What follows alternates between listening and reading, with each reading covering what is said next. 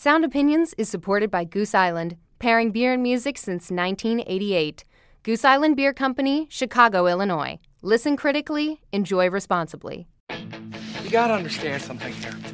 This music is the glue of the world. It holds it all together. Without this, life would be meaningless.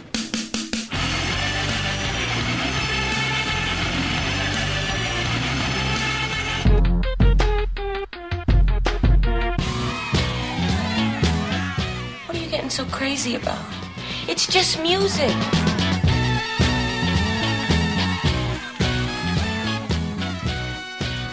In the early 90s, a genre called shoegaze came out of the UK. It might have made your ears bleed, but you loved every second of it. I'm Greg Cott of the Chicago Tribune. And I'm Jim DeRogatis from WBEZ in Columbia College. Today, Greg and I dive into the influential shoegazer genre.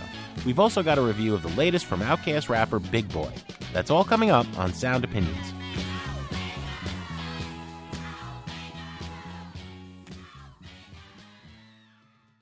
You're listening to Sound Opinions, and time now to ask the critics some questions. So don't ask me no questions, and I won't tell you no lies. So don't ask me about my business, and I won't tell you goodbye. That's right. Greg, we thought we would kick off the first show of 2013 by having our listeners ask us some questions. We get voicemail and email and all sorts of social networking missives all year long. We thought it would be fun to start the new year by answering some questions live on air. Here is Mark Shadell from Chicago leaving us a voicemail. Hi, Jim and Greg. This is Mark from Chicago, and I'd like to know how you decide which albums you're going to review on the show each week. Thank you. We also got an email from John in Lexington, South Carolina, who had a related question. Yes, Jim and Greg, how many times do you have to listen to an album before you feel you can fairly critique it? It seems to me that part of the enjoyment of a song comes from anticipating melodies and song changes while you're listening to it, and you can only do that if you're somewhat familiar with a song. Greg, how about if I take the first question and you take the second? Sounds good. All right, so how do we choose albums? I tell you, it is you and me talking every week with the Sound Opinions production staff. I think that there are Senate committee meetings that are less contentious than some of our talks. We're wearing two hats, okay? People, I think, forget we are journalists. What is news? News is stuff that people are talking about. So sometimes there are releases that are so big, we know many people are going to be talking about them. We want to be part of that conversation. People will say, why did you waste my time listening to you review Rihanna? People are talking about Rihanna. We'll listen to Rihanna so you don't have to, okay? We are also critics. And we are balancing this stuff that is big news with stuff that we are truly excited about. And I don't mean that we're going to gush positively necessarily. We might be excited about art that is troubling. This is us as critics saying, this may not be dinner table conversation, but we want to introduce it to you. That's why we'll review an album like The Coup. So it's this constant balancing act, talking with our producers, seeing what's right for the mix in each show, seeing what we are most excited to talk about, what people perhaps are most eager to hear about, and you know, believe it or not, we listen a lot to people writing in and calling into the show. So let's take on John's question about how many times we listen. Now, I don't think there's a finite answer to this, but I do think, the answer would have to start with multiple times. I think it's more important as to how you listen to it. I try to live with an album over several days at least before I get a handle on it and start writing about it. It's context. Sometimes you can get a different feel for an album when you're listening to it after a burnout day and you got it on headphones in a darkened room at 3 a.m. versus zipping down Lakeshore Drive in your car and you got it in your car stereo. You get two totally different angles on it. I try to listen to it over a decent sound system where I can get the details of that record. And I do try to just put it on in the kitchen on the boombox while I'm washing dishes and something will jump out at me. That tells me a little different piece of information about that music as well. So it's more a case of trying to make that record a part of your life for 2, 3, 4, 5 days if possible, and then get a critical take on it.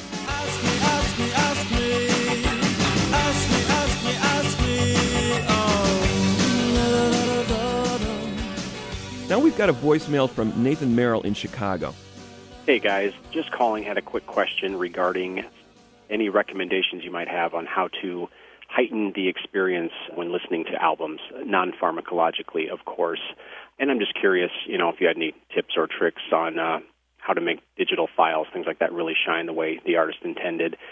Currently, just plugging stuff into like an iPad or iPhone and listening that way, and it's not terrible, but just want to know if you had any recommendations on how you might make that experience a little bit better. Thanks for that question, Nathan. We're going to take it on from a standpoint of how we listen to music, and it's not necessarily on iPod or iPhone. Digitally, I'll listen to music on my personal computer in my office through a pair of Harman Kardon speakers. They get fairly decent sound when you get high bit rate downloads, but I still prefer, I got to say, listening to a compact disc on a decent stereo system in my office is still the best way to get that music experience. For convenience sake, I listen to the music digitally, but when I really want to sink my teeth into a record, I'll put it on a decent stereo system. Nathan, by now you must realize we don't have the luxury all the time of the highest fidelity listening experience. Washing the dishes in the bathroom, taking a shower in the morning, okay? Mm-hmm. We do have a good friend in Chicago, music writer Bob Gendron. He's been on the show before to talk to us about high fidelity. So we posed your question to him. There's several options that you could do to try to improve some digital sound, the most obvious of which would be to upgrade your headphones. I'd suggest something made by a company called Grado. There's a pair called SR60i that are around $80 that are really good. You could also, if you really want to be a big spender, there's a company called Audeze that makes headphones that would literally change your life. They cost about $2,000, but again, they're pretty insane. The other thing you could do, which is a little more upscale and maybe impractical depending on what kind of portability you needed, is you could always buy a headphone amplifier, which basically does what an amplifier in a stereo does. They're pretty compact, but again, you'd have to carry that around. There's a company called Audio Engine that makes some relatively inexpensive ones that are, I think, around between about $125 and $150. That would definitely give you a lot more of the sound staging and the depth and the insight into the musical perspective that you probably would want. That was Bob Gendron, copy editor for Music Direct and a contributor to the Chicago Tribune. Hope that helps you, Nathan, and maybe for Christmas next year we can all get some $2,000 headphones. Last question comes from Chris Orr in Corvallis, Oregon. Hey guys, I know this might sound cheesy, but my girlfriend and I are looking for a good song to sing and play on ukulele. We both love music from all genres and would love to hear some of your suggestions. Greg, I got more hate mail, I think, than I've ever gotten, and that's saying something, when I wrote a piece arguing that there was no such thing as good ukulele. So I'm gonna turn this over to you, okay? Well, Jim, you're missing the boat because the uke is back big time, my friend. I mean, Merrill Garbus of Tune Yards, a former Sound Opinions guest, thrashes one as well as I've ever seen. Your friend Pearl Jam's Eddie Vedder put out a ukulele album a year or two ago. Paul McCartney has been paying tribute to his late Beatles bandmate, George Harrison, by playing Harrison's Something on ukulele at these big stadium shows. Something in the way she moves attracts me like no other lover. Something in the way she woos me. I don't want to leave her now. Well, you know I'll be leaving now.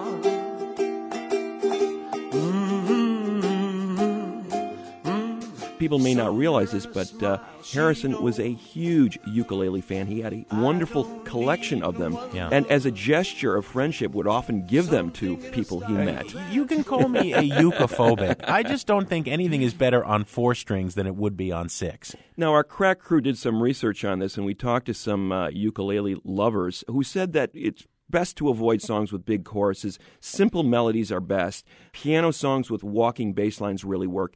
And not surprisingly, McCartney's name came up a lot in terms of if you want to just start playing some pop tunes on the ukulele, go to the Paul McCartney catalog. I always associate the ukulele with people sitting around in a kind of a casual atmosphere, on a porch or around a campfire, just singing songs that are really melodic. And I thought about the music of Weezer, specifically Island in the Sun. Come on. I mean, is that not a campfire song? Come on, Jim. Hip, hip. Let's go. Let's start singing it. Let's go. Come on. I'm not with you. You can do it. I think ukulele when brings you're on an element holiday, of kitsch into anything it touches, So do you have a question for us critics? Give us a call at 888-859-1800 or email us at interact@soundopinions.org.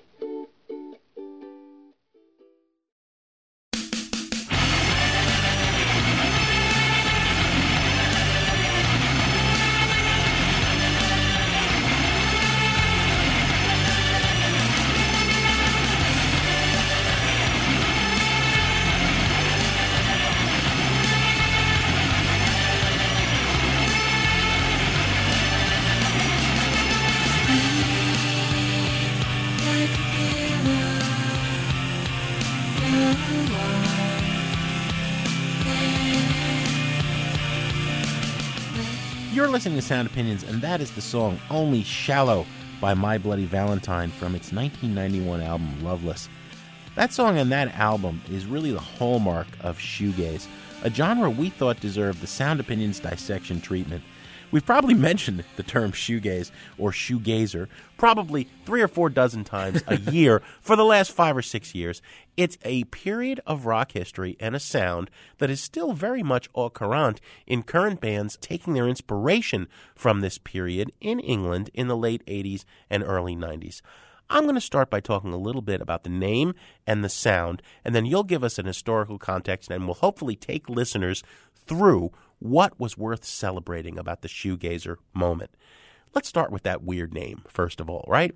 The English press from the beginning was rather cynical and snarky about this new movement of young bands circa 88, 89, 1990, just before grunge really exploded in the U.S., this scene in England. It was of quiet, thoughtful young musicians, many of them art school educated, and they were not very vociferous on stage. They stood and they looked at their shoes while turning out this amazing noise. There was a big inspiration from bands in the U.S. like Dinosaur Jr. and Sonic Youth, which had preceded the shoegazer bands in the UK by 5 or more years in the middle of the indie rock 80s in the U.S., but there was a little bit more attention to history. All of this is intertwined with the entire lineage of psychedelia in British rock and American rock. You know, it wasn't just this moment in San Francisco in '67. It was an approach to the studio and an approach to making this massive noise on stage that, you know, you didn't have to be a great frontman, an Iggy Pop or something. You know, you could just concentrate on letting the noise do the talking for you. That was what shoegaze was about sonically. But where did it come from historically? Jim, you're absolutely right. These bands were students of rock history. They were coming at it from a tradition that extends back several decades, I think, to look at the roots of where shoegaze was coming from. You know, this whole notion of looking at the guitar as not something that was strictly designed to play blues-based chord progressions or notes or have that sort of feel. It was a hunk of wire and wood, and it was essentially a sound machine. And I think you go back to those records by the Velvet Underground in the mid to late 60s as a template for a lot of what was going on. All right, just like Sister Ray said, whipping on.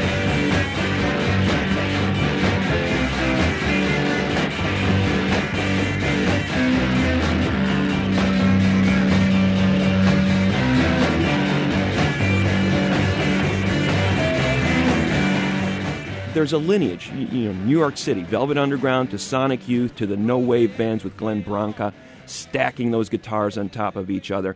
You mentioned Dinosaur Jr. out of Massachusetts in the 80s as an indie rock precursor. A lot of those proto-punk bands out of Detroit, the Stooges and the MC5 when they were doing some of their more free-form experiments. I would even cite the 8 Miles High era Birds out of the West Coast California scene as an influence on this sound.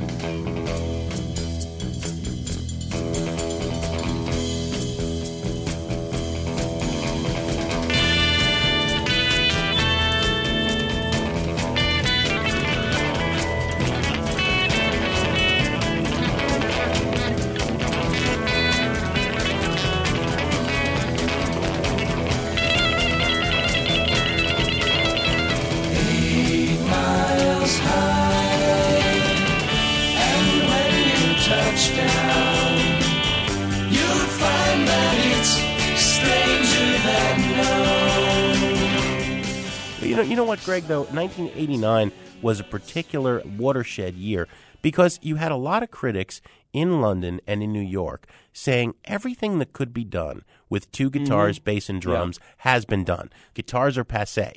And in the indie rock American scene, you had guitar bands very much saying, you know, wait a minute, guitars aren't done. We can still do new things with them. And then the Brits picked it up, and that's really where shoegaze is coming in. Yes, you know, in the 80s, you started to see elements of this bubbling into this dream pop sound that was, again, a term coined by the UK press. Groups like A.R. Kane and the Cocteau Twins having this sort of dreamy, atmospheric sound with the way they were using guitars.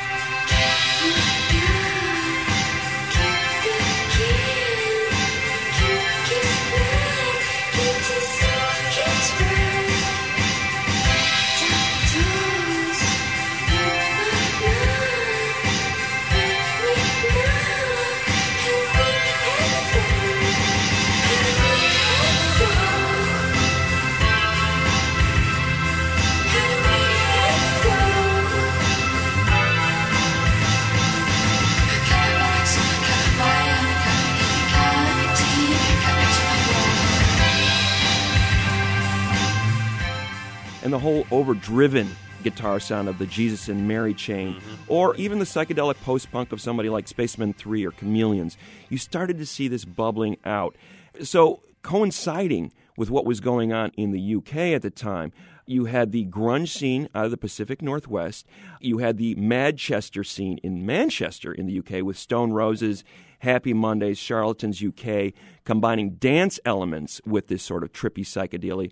So you had this flowering, the first real flowering, I think, commercially, of punk music on a commercial spectrum. Post-punk, non-mainstream approach to record-making and songwriting. And I think a lot of the shoegaze bands were very much influenced by punk. You cannot say that enough. Even though they were using these long-form guitar parts, they weren't really playing solos as such. They were orchestrating the guitars to create these enveloping atmospheres. That's right, Greg. It can't be overstated that while the records may occasionally seem dreamy and trance-inducing, hypnotic, to see these bands live, and we're going to talk about the key members of this shoegaze class later, was often overwhelming. It was like shear the top of your head off with some of the loudest music you've ever heard, and you have to leave with your ears bleeding, and you've never been happier. Let's talk about making the albums, because there are two consistents in most of the shoegaze story.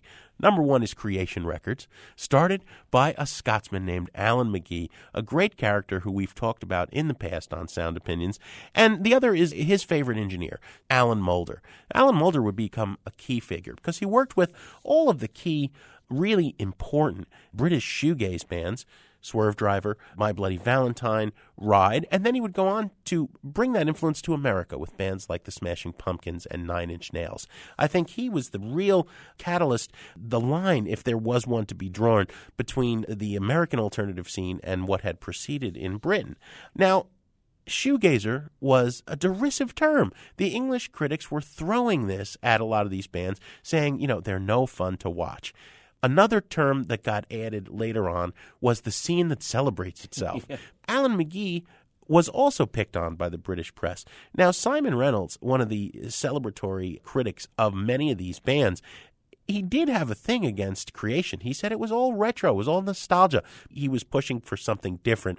He did champion one of the bands above and beyond, and that was My Bloody Valentine.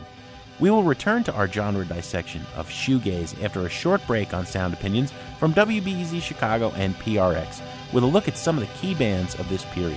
And later in the show, Greg and I will review the new album from Outkast's Big Boy.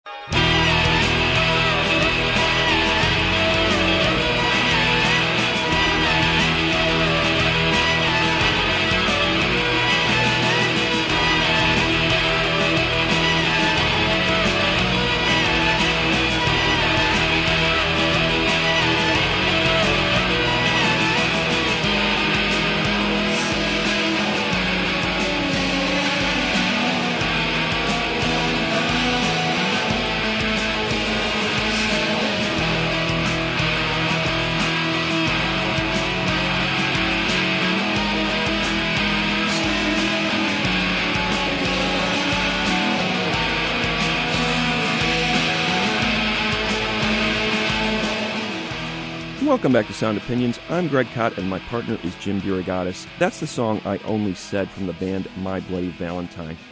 This week on the show, we're looking at the shoegaze movement of the early 1990s in one of our periodic genre dissections.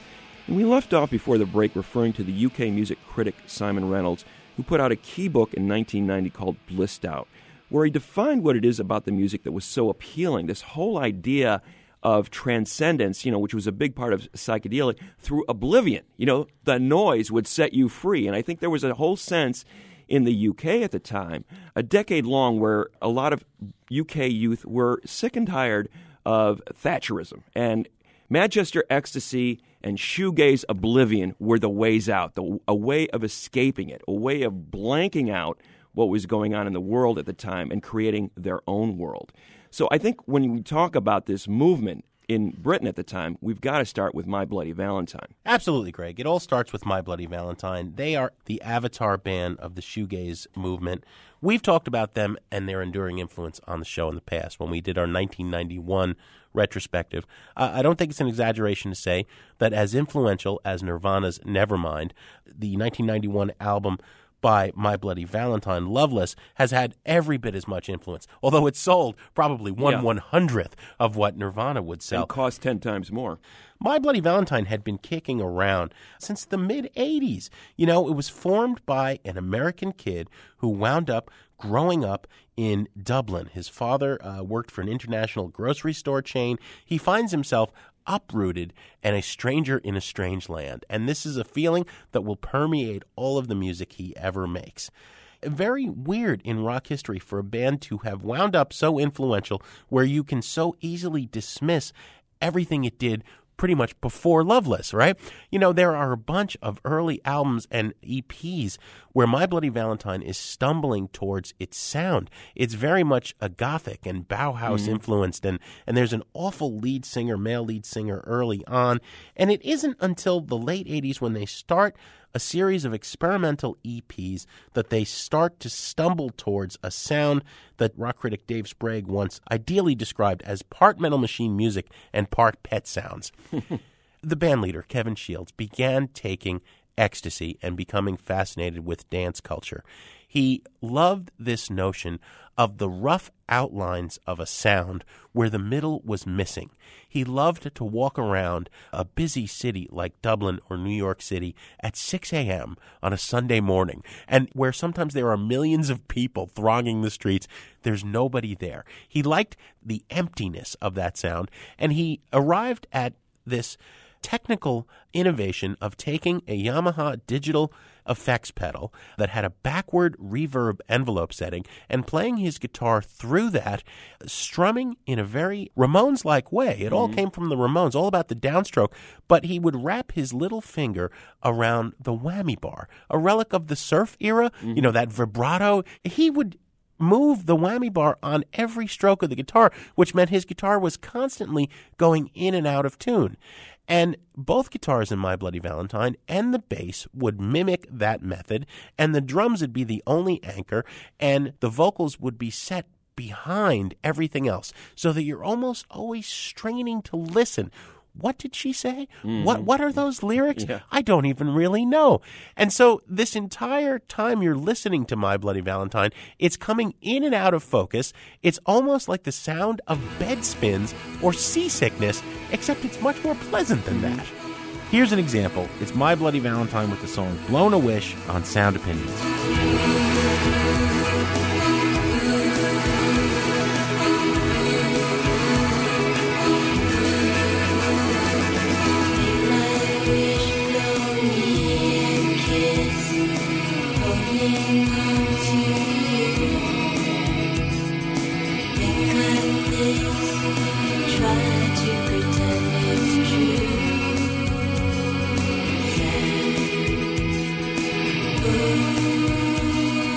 Ooh.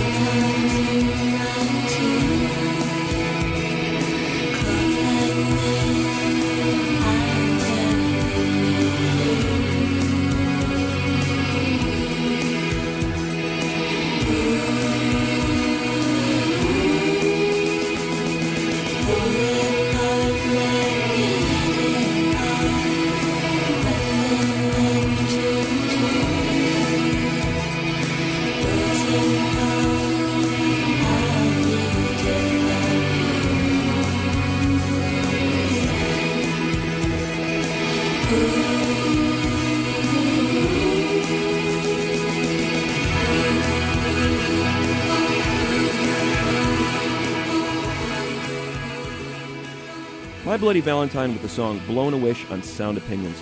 No doubt My Bloody Valentine set the bar mighty high with Loveless in 1991, did a U.S. tour the following year in which they managed to blow Dinosaur Jr. off the stage in terms of just volume level. That's pretty hard to do. And then disappeared for basically 2 decades. We have not heard the follow-up since, even though Kevin Shields keeps promising it. But he left this enormous legacy, and there were a number of other bands inspired by what My Bloody Valentine was doing and inspired by the dream pop scene that was in the UK at the time, creating their own important work.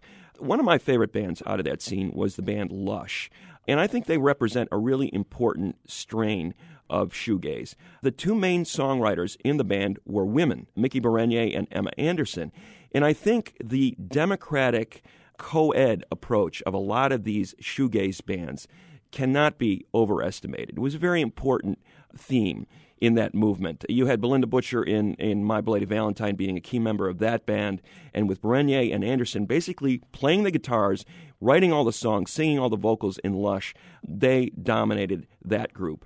Lush was basically discovered, quote-unquote, by the Cocteau Twins' Robin Guthrie. He saw them in a club. He was very influential on the sound of the movement, and he got them a deal with 4AD Records. Their debut EP in 1989 was a key document in shoegaze. It got rave reviews in the UK press and really helped create the movement alongside My Bloody Valentine. Their Gala compilation, which was basically their 3 UK EPs, was their US debut in 1990. And on that record, a song like Thought Forms with those heavy guitars, but still with a pop sensibility underneath, really defined their sound. Here it is on Sound Opinions.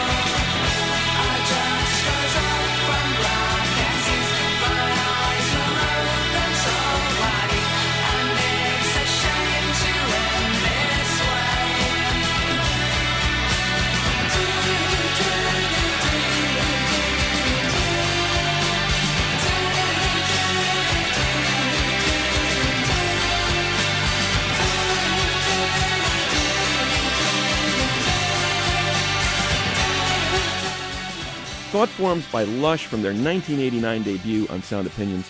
Jim, by 1994, they made an album called Split, and you can start to see the pop elements start to overtake the heavy guitars. You know, some of the shoegaze purists were probably saying, wait a minute, what's going on here? Well, what's going on here is that shoegaze was colliding head-on with another emerging movement in the UK at the time called Britpop.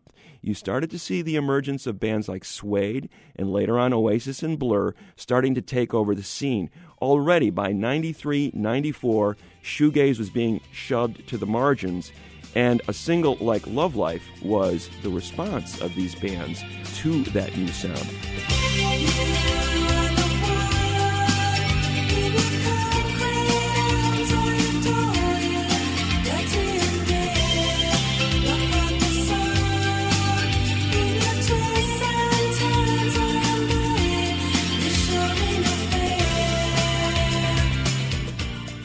By 96, Lush was no more. Their drummer, Chris Ackland, tragically committed suicide.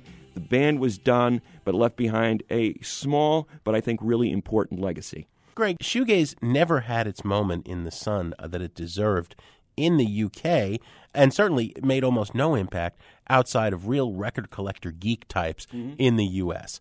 You had other bands in the movement before it became full-on Britpop. Moose, Pale Saints, Swerve Driver, Chapter House, early Catherine Wheel, early Verve. But the other two bands I think that are really important and whose influence lives on as shoegazer influences today are Slowdive, who you're going to talk about, and Ride, who I'm going to talk about. Ride were one of the exceptions in terms of not being co-ed. They were four beautiful boys. They had met in their native Oxford in essentially what is in America grammar school. Key to this infamous meeting of the two main forces in the band, Mark Gardner and Andy Bell, was a high school production of Grease. Mark Gardner is singing. Grease is the word on stage. Andy Bell is part of the band. These guys come together and they begin making music. Bell is from a very musical household, and the only pop albums in it, though, are the psychedelic Beatles records, Rubber Soul and Revolver. He falls in love with these sounds, and essentially, right out of high school, they begin jamming, and the Ride sound is already there. You take equal parts Tomorrow Never Knows or Hey Bulldog, psychedelic Beatles, and add it with a little bit of punk ferocity, and you get where Ride is going. My Bloody Valentine comes along, and they're very impressed with that. They wind up eventually having their first album, Nowhere, mixed by the Valentine's engineer, Alan Moulder. They had recorded it at night, largely, in an abandoned church where they set up a recording studio. They drove the initial engineer crazy. Moulder comes in to mix it, and Ride debuts with what I think is a perfect shoegaze album. Number 2 on the list of enduring masterpieces after Loveless by My Bloody Valentine. Nowhere has a picture on it of a giant swell in the middle of the ocean. Moody, dark blues. I mean, that is the sound. That is the visualization of the sound of Ride. Here is a song from that album by Ride, Dreams Burn Down, on Sound Opinions.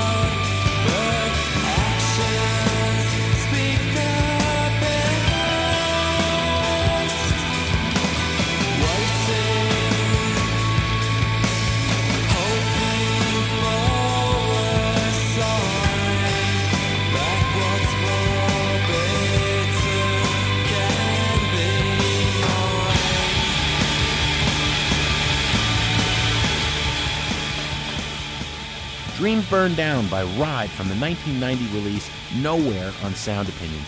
We're talking about the shoegaze movement during this episode, and Greg, it's got to be said that as moody and ambient and hypnotic as they were on record, live, like I said earlier, they would just tear the top of your head off because the drummer and bassist played with an Entwistle moon ferocity. It was like The Who. It was over the top. And I don't care if they were staring at their shoes or celebrating themselves, any of the stuff that the English press derisively threw at them.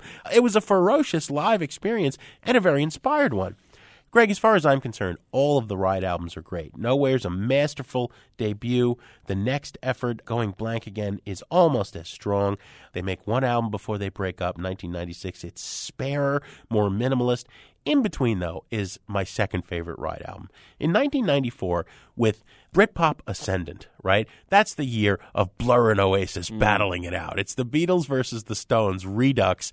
Blur and Oasis are on the front page of every music publication in the UK. Ride goes to America, and they make an album with Rick Rubin called Carnival of Light, which is a wonderful attempt of shoegaze to meet Britpop.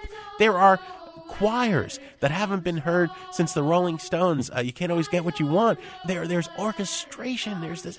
It's a wonderful, lush record. I don't know where it comes from. Don't ask me where it comes from. There's something moving through the air. Years ago it wasn't there. If people feel it, they don't care. Seems like everybody's sterilized. A piece is missing from their lives. They're never going to be surprised. The group was trying to change with the times. It never really gained any foothold in America and didn't get anywhere near the respect it deserved in the UK, and finally breaks up after that last album, Tarantula. And here is the most tragic part.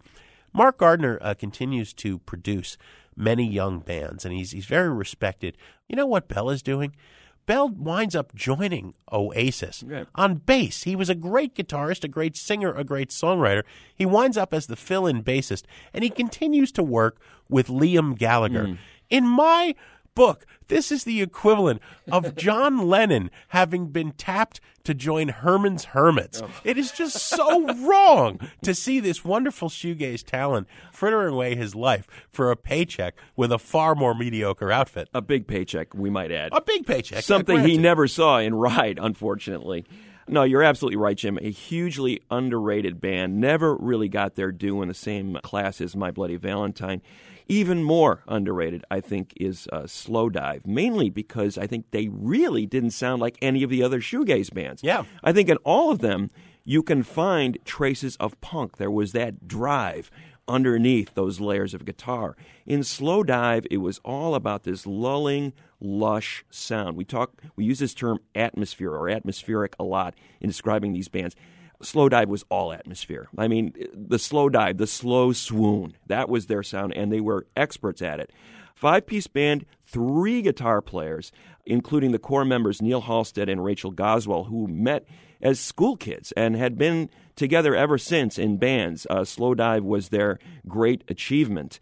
And ding me on this one, because Brian Eno plays a role in this music very heavily. He was an influence on all of shoegaze, and it really is only us trying not to be a cliche that we haven't mentioned him yet. Well, truly, and he in fact shows up on their second record, Souvlaki, released in 1993.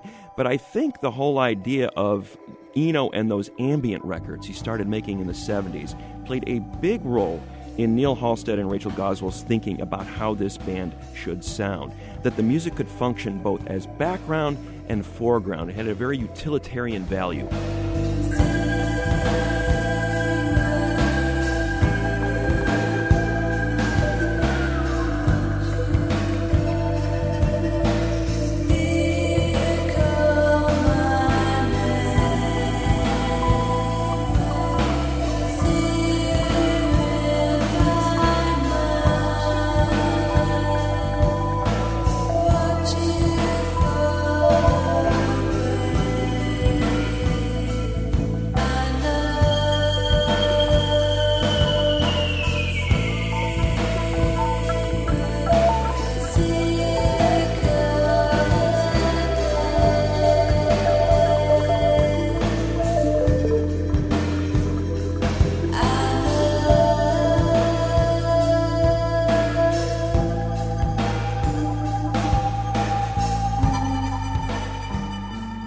As a result, the UK press, seeing no traces of punkiness, hated it. You know, they totally wrote this band off. But man, I went to see them once on a tour, and I remember hearing the first few minutes of the first song, and I go, I've never heard a sound as deep and rapturous as this. I felt like I was being enveloped in a cocoon of guitars, and it was a really wonderful, rapturous feeling. Now, they also incorporated acoustic instruments, which you didn't hear a lot in shoegaze. In a song like Richard, you get that beautiful atmospheric backdrop, but also with acoustic instruments.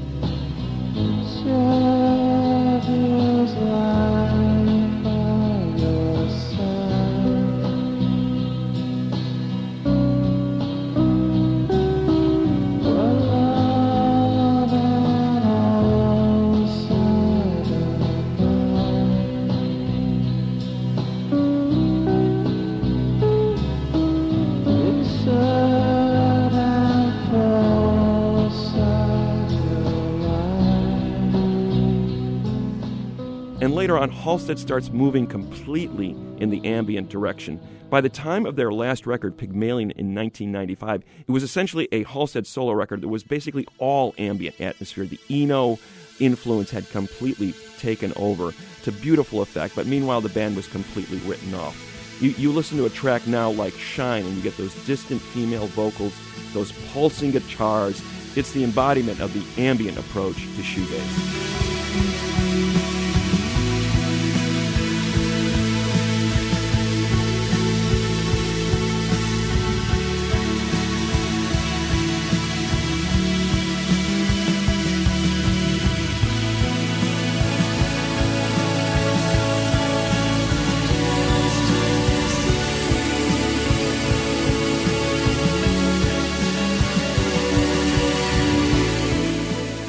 Greg, I think that desire to marry rock drive with a certain kind of otherworldly ambience is what carries shoegaze into the present moment.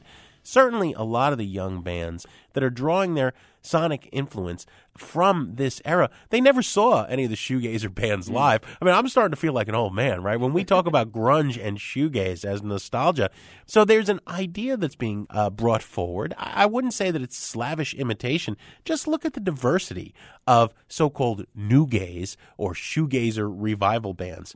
Beach House and Crystal Castles sound nothing like Blonde Redhead and Deer Hunter. Tame Impala and Silver Sun Pickups don't sound anything like Cloud Nothings or Yuck. They're all very individual bands that are all taking one element of shoegazer.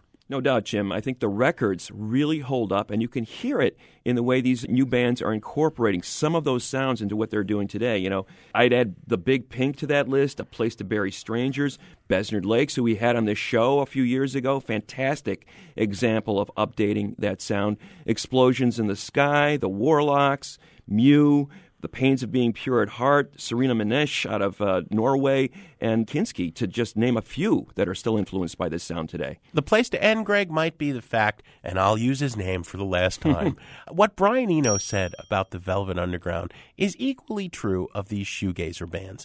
They may not have sold a lot of records in their time, but it sometimes seems like everybody who bought one went out and started a band of their own. And that's ultimately a pretty high tribute to any group of musicians. That wraps up our take on shoegaze, but we want to know what you think. Share your thoughts on this musical genre or anything in the rock universe at 888-859-1800. Next up, we'll see what Atlanta hip-hop star Big Boy has to offer. That's in a minute on Sound Opinions from WBEZ Chicago and PRX. Satellite, turn on a dime. In the sultry West Coast night, hopping and lost in road, amongst the hopeful and the young.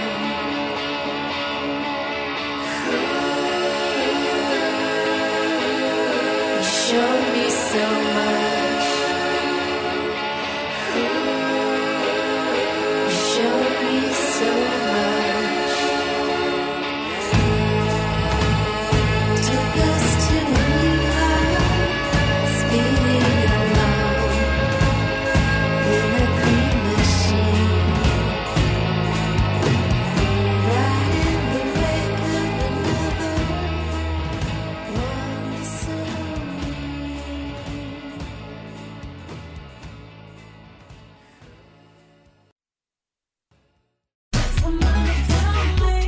used to say, take your time. Well, I'm a pickpocket when I design rhymes. Every little step I take like Bob Brown is so profound that when I throw those nouns, we gon' get low down until we get back up. Why? Everything gravy, taters mashed up.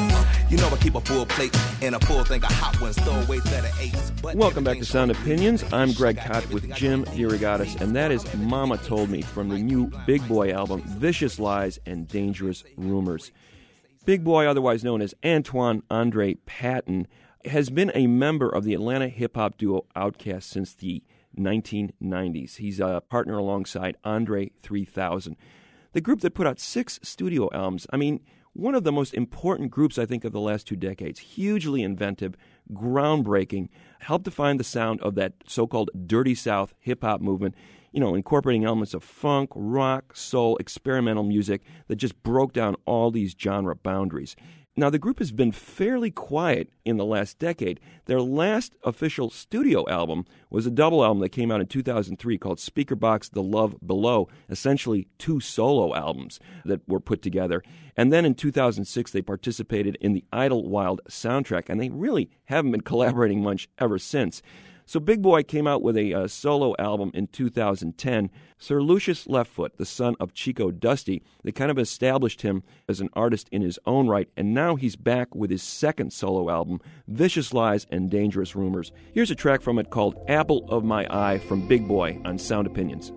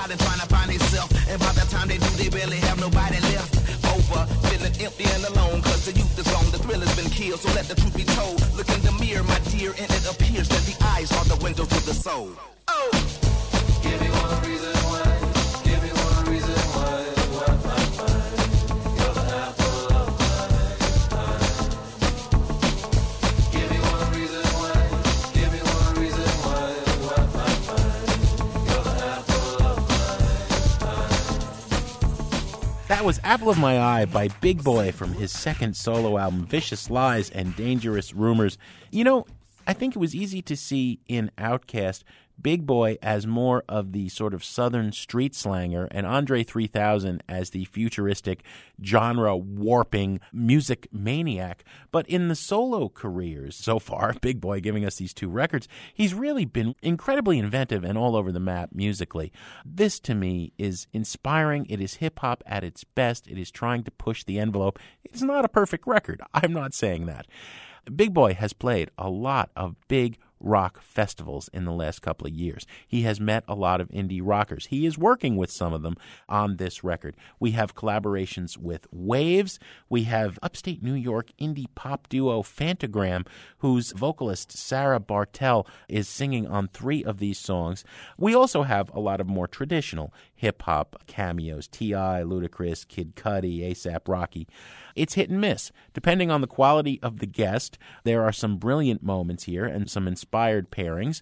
The music, I think, is consistent throughout in just trying to bring different forces into that classic Outkast Southern hip-hop sound. I wish at times Big Boy had more to say. I think sometimes he's not talking about much of anything at all. And on the other hand, there are some just inspired, brilliant moments where he's talking about how much he loves looking at a baby in a onesie. You know, it's like, wow, I wish you would focus just a little bit more. But for anyone who's cared at all about Outkast or about artists who are still trying to push the genre boundaries in hip-hop, this is definitely a burn it record at least. You have to hear this record. Jim, this record just illustrates for me how much I miss Outkast. I mean, these two guys need each other. Andre 3000 and Big Boy, could you just figure out a way to get together and make another record, please? It's become clearer and clearer that they balance their worst impulses, right? Well, it's true. And I mean, they do need each other. Big Boy is definitely working Andre 3000 territory on his two solo records. He's getting into that quirkiness, as you said. He was kind of known as the sort of down-to-earth party guy on the Outkast records. Here, he's definitely experimenting a lot more. But again, it doesn't all work. The first solo record was filled with guest stars. The hit and miss ratio was a little bit more on the hit side. Here, I think he's got some huge misses. The track Lines with A$AP Rocky and Fantagram, Shoes for Running with B.O.B. and Waves is just a total loss, I think. When he hews closest to tradition, the echoes of Outkast in Apple of My Eye or She Hates Me with Kid Cudi, or In the A, where he just does that straight-up Dirty South hip-hop with T.I. and Ludacris, that's when he's at his absolute best. It's a burn it record for me. So a double burn it for Big Boy's Vicious Lies and Dangerous Rumors. Greg, what do we have on the show next week? Next week, Jim, good stuff. We've got an in-studio visit from Amy Mann. Greg, as always, we have some thank yous to say on the way out. Sound Opinions is produced by Jason Saldana and Robin Lynn. Our assistant producer is Annie Minoff. Our intern is Griffin Waterman. And our executive producer, our fearless leader, Tori Southside Malatia, is always staring at those New Balance shoes of his.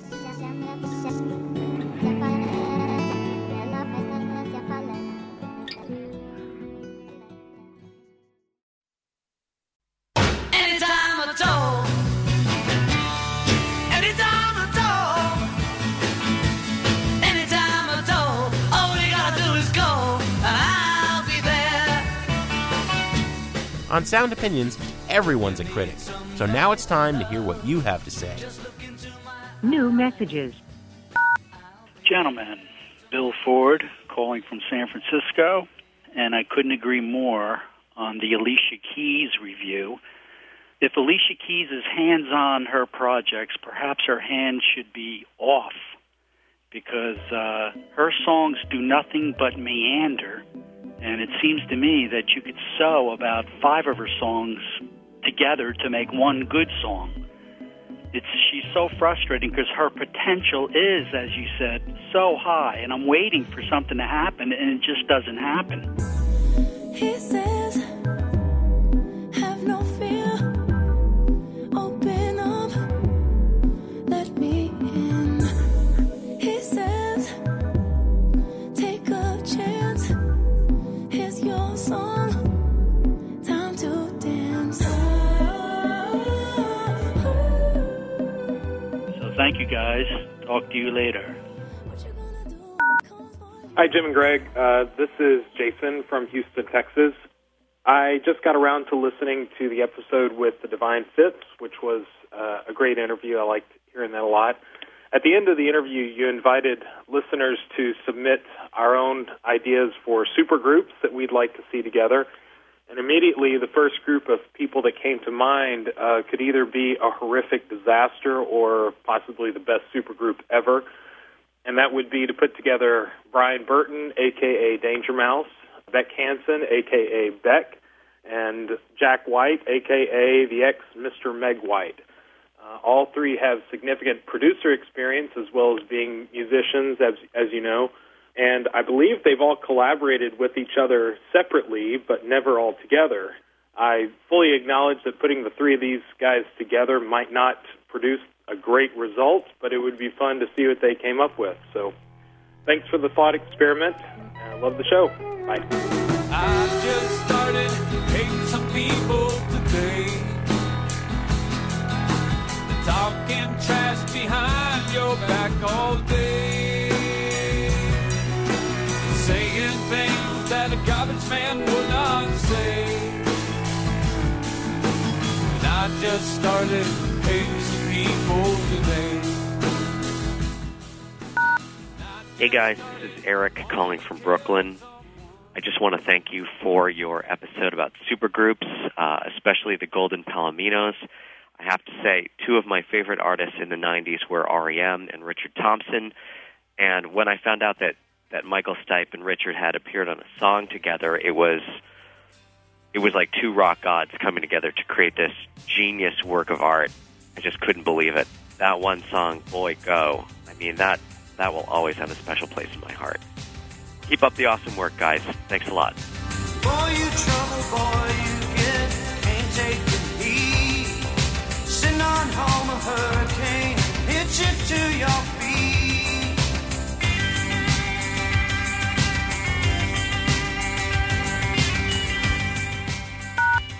Hi, Jim and Greg. It's Eric Schott from London Grove, Pennsylvania, and just listened to the program on supergroups. I like the show's concept, and most of your choices were spot on.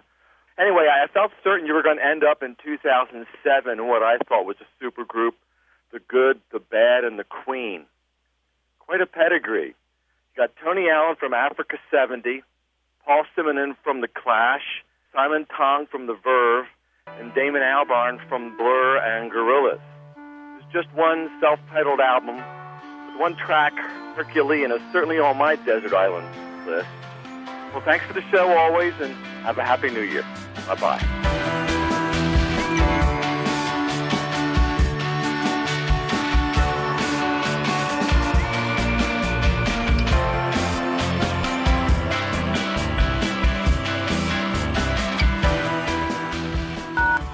No more messages. To give us your opinions on Sound Opinions, call our hotline, 888-859-1800. We'll be back next week with more Sound Opinions, produced by WBEZ Chicago and distributed by PRX.